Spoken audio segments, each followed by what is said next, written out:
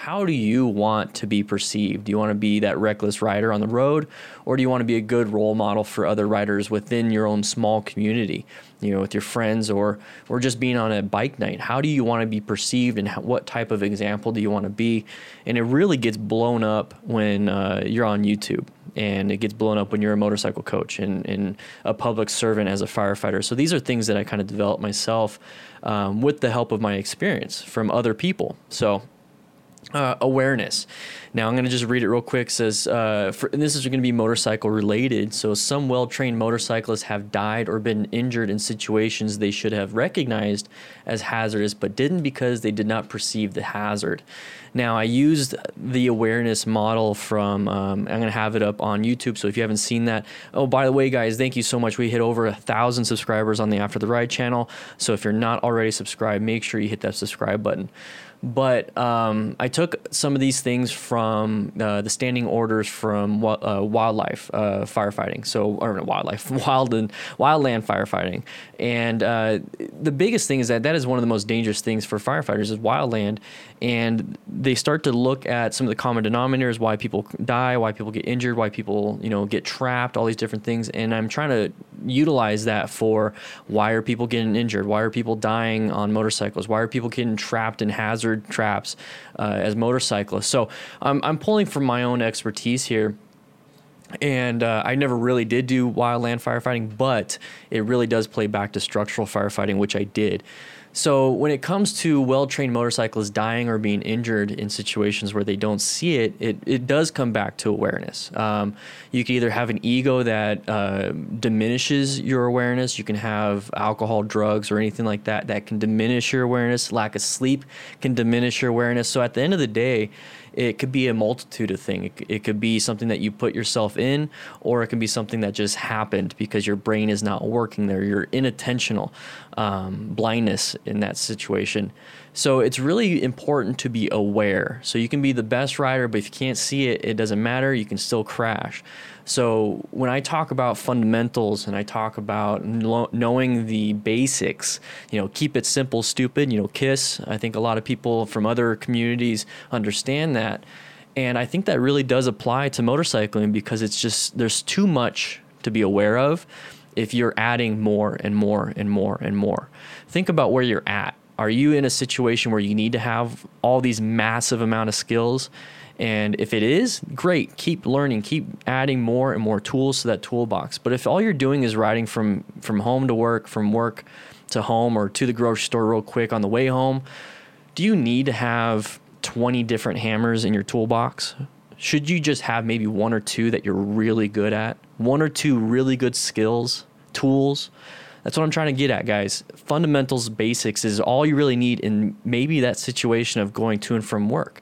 So if you're in that position, learn the basics, master the basics. Don't start adding a bunch of different random things that you may or may not ever use. It's good to have sometimes if you ever want to go to that path, but understand and learn the basics and be aware. Awareness is one of the biggest things here. If you're not situationally aware, it doesn't matter how amazing you are with all those 20 hammers. Be 100% focused and perfectly trained in those one or two hammers that you have, and then now focus 90% of your time on that situational awareness. And that's where I get at with the awareness thing. So the next one is going to be attitude, and this is kind of that mindset that I talk about in my crash videos, is that you need to have the right attitude. So I'm going to once again read it from my notes that I have here, is that many motorcyclists are overconfident in their attitude. They approach every ride as if they are invincible. Some seem to need to prove their aggressiveness by taking inordinate risks. Other riders brag about violating safety practices like riding without proper gear.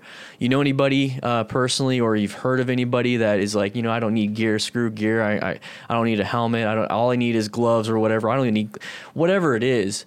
That's the wrong attitude to have for safety. And it's honestly the wrong attitude to have for performance. A lot of times you're going to want to have a helmet to keep your eyes, from hitting a bug, or your bug's hitting your eyes and vice versa.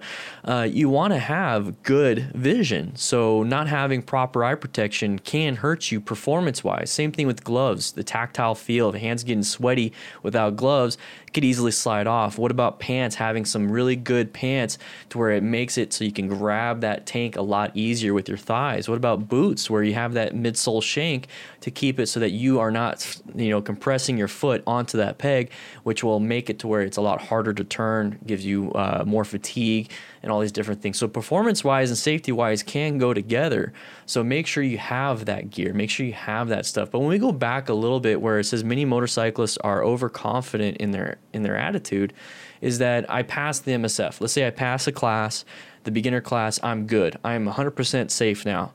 No, you're not. You have to consistently keep practicing, constantly. Practice makes permanent. Okay, so if you want to keep practicing the wrong things, that's going to be your permanent habit. If you practice the right things over and over and over again, or at least attempt to try to practice the right things over and over again, you're going to get permanent good habits, and that is what you want to do. So making sure that you're not overconfident, because that'll push you over past your limits too when you're riding. So if you're like overconfident for this turn, you're like, I can take this turn at 100 miles an hour, when you deep down you can't, but you're going to be overconfident, it can cause a problem of you going too wide. So riding within your limits is also a very big thing when it comes to attitude. It says they approach every ride as if they are invincible. Guys, you're not. Just because you have full gear on, you have full leathers, full everything, you have sliders, all these different things, it doesn't matter. People are in cars and die a lot, and they have airbags, A, B, C, D posts, they have seat belts, they have crumple zones, they have all these different things, and they still die.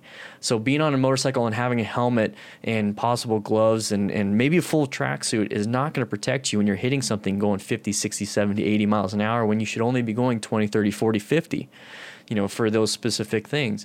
So making sure that we're not riding aggressive and making sure that we are not taking risks that are not mitigated. So a lot of people like to take risks, and that's perfectly fine. But I personally like to make sure I take an educated and mitigated risk every single time. I do not ever want to put myself in a situation where I'm taking a risk just for the sake of taking a risk. There has to be a purpose. There has to be a reason. There has to be something. In the fire service, you risk a lot to save a lot. You risk nothing to save nothing. So why am I risking a lot for this turn when I get nothing out of it? What do I get out of it? A chance to crash? That's all I get. Same thing with lane filtering, lane splitting, or high speed riding in traffic. What is the risk? What are you gaining out of that? Adrenaline?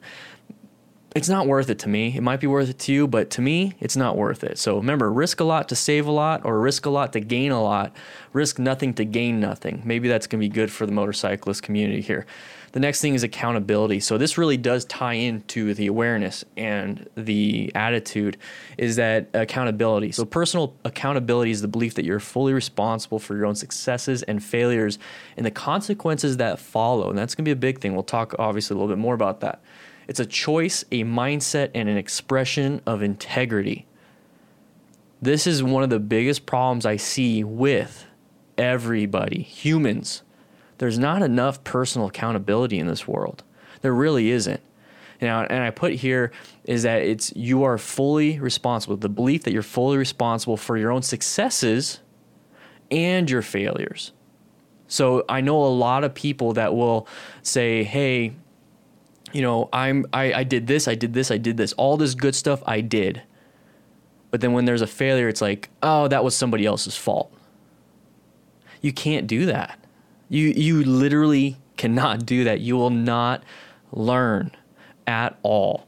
So if we can apply this to motorcycling, so you pass the MSF or you pass a class, okay?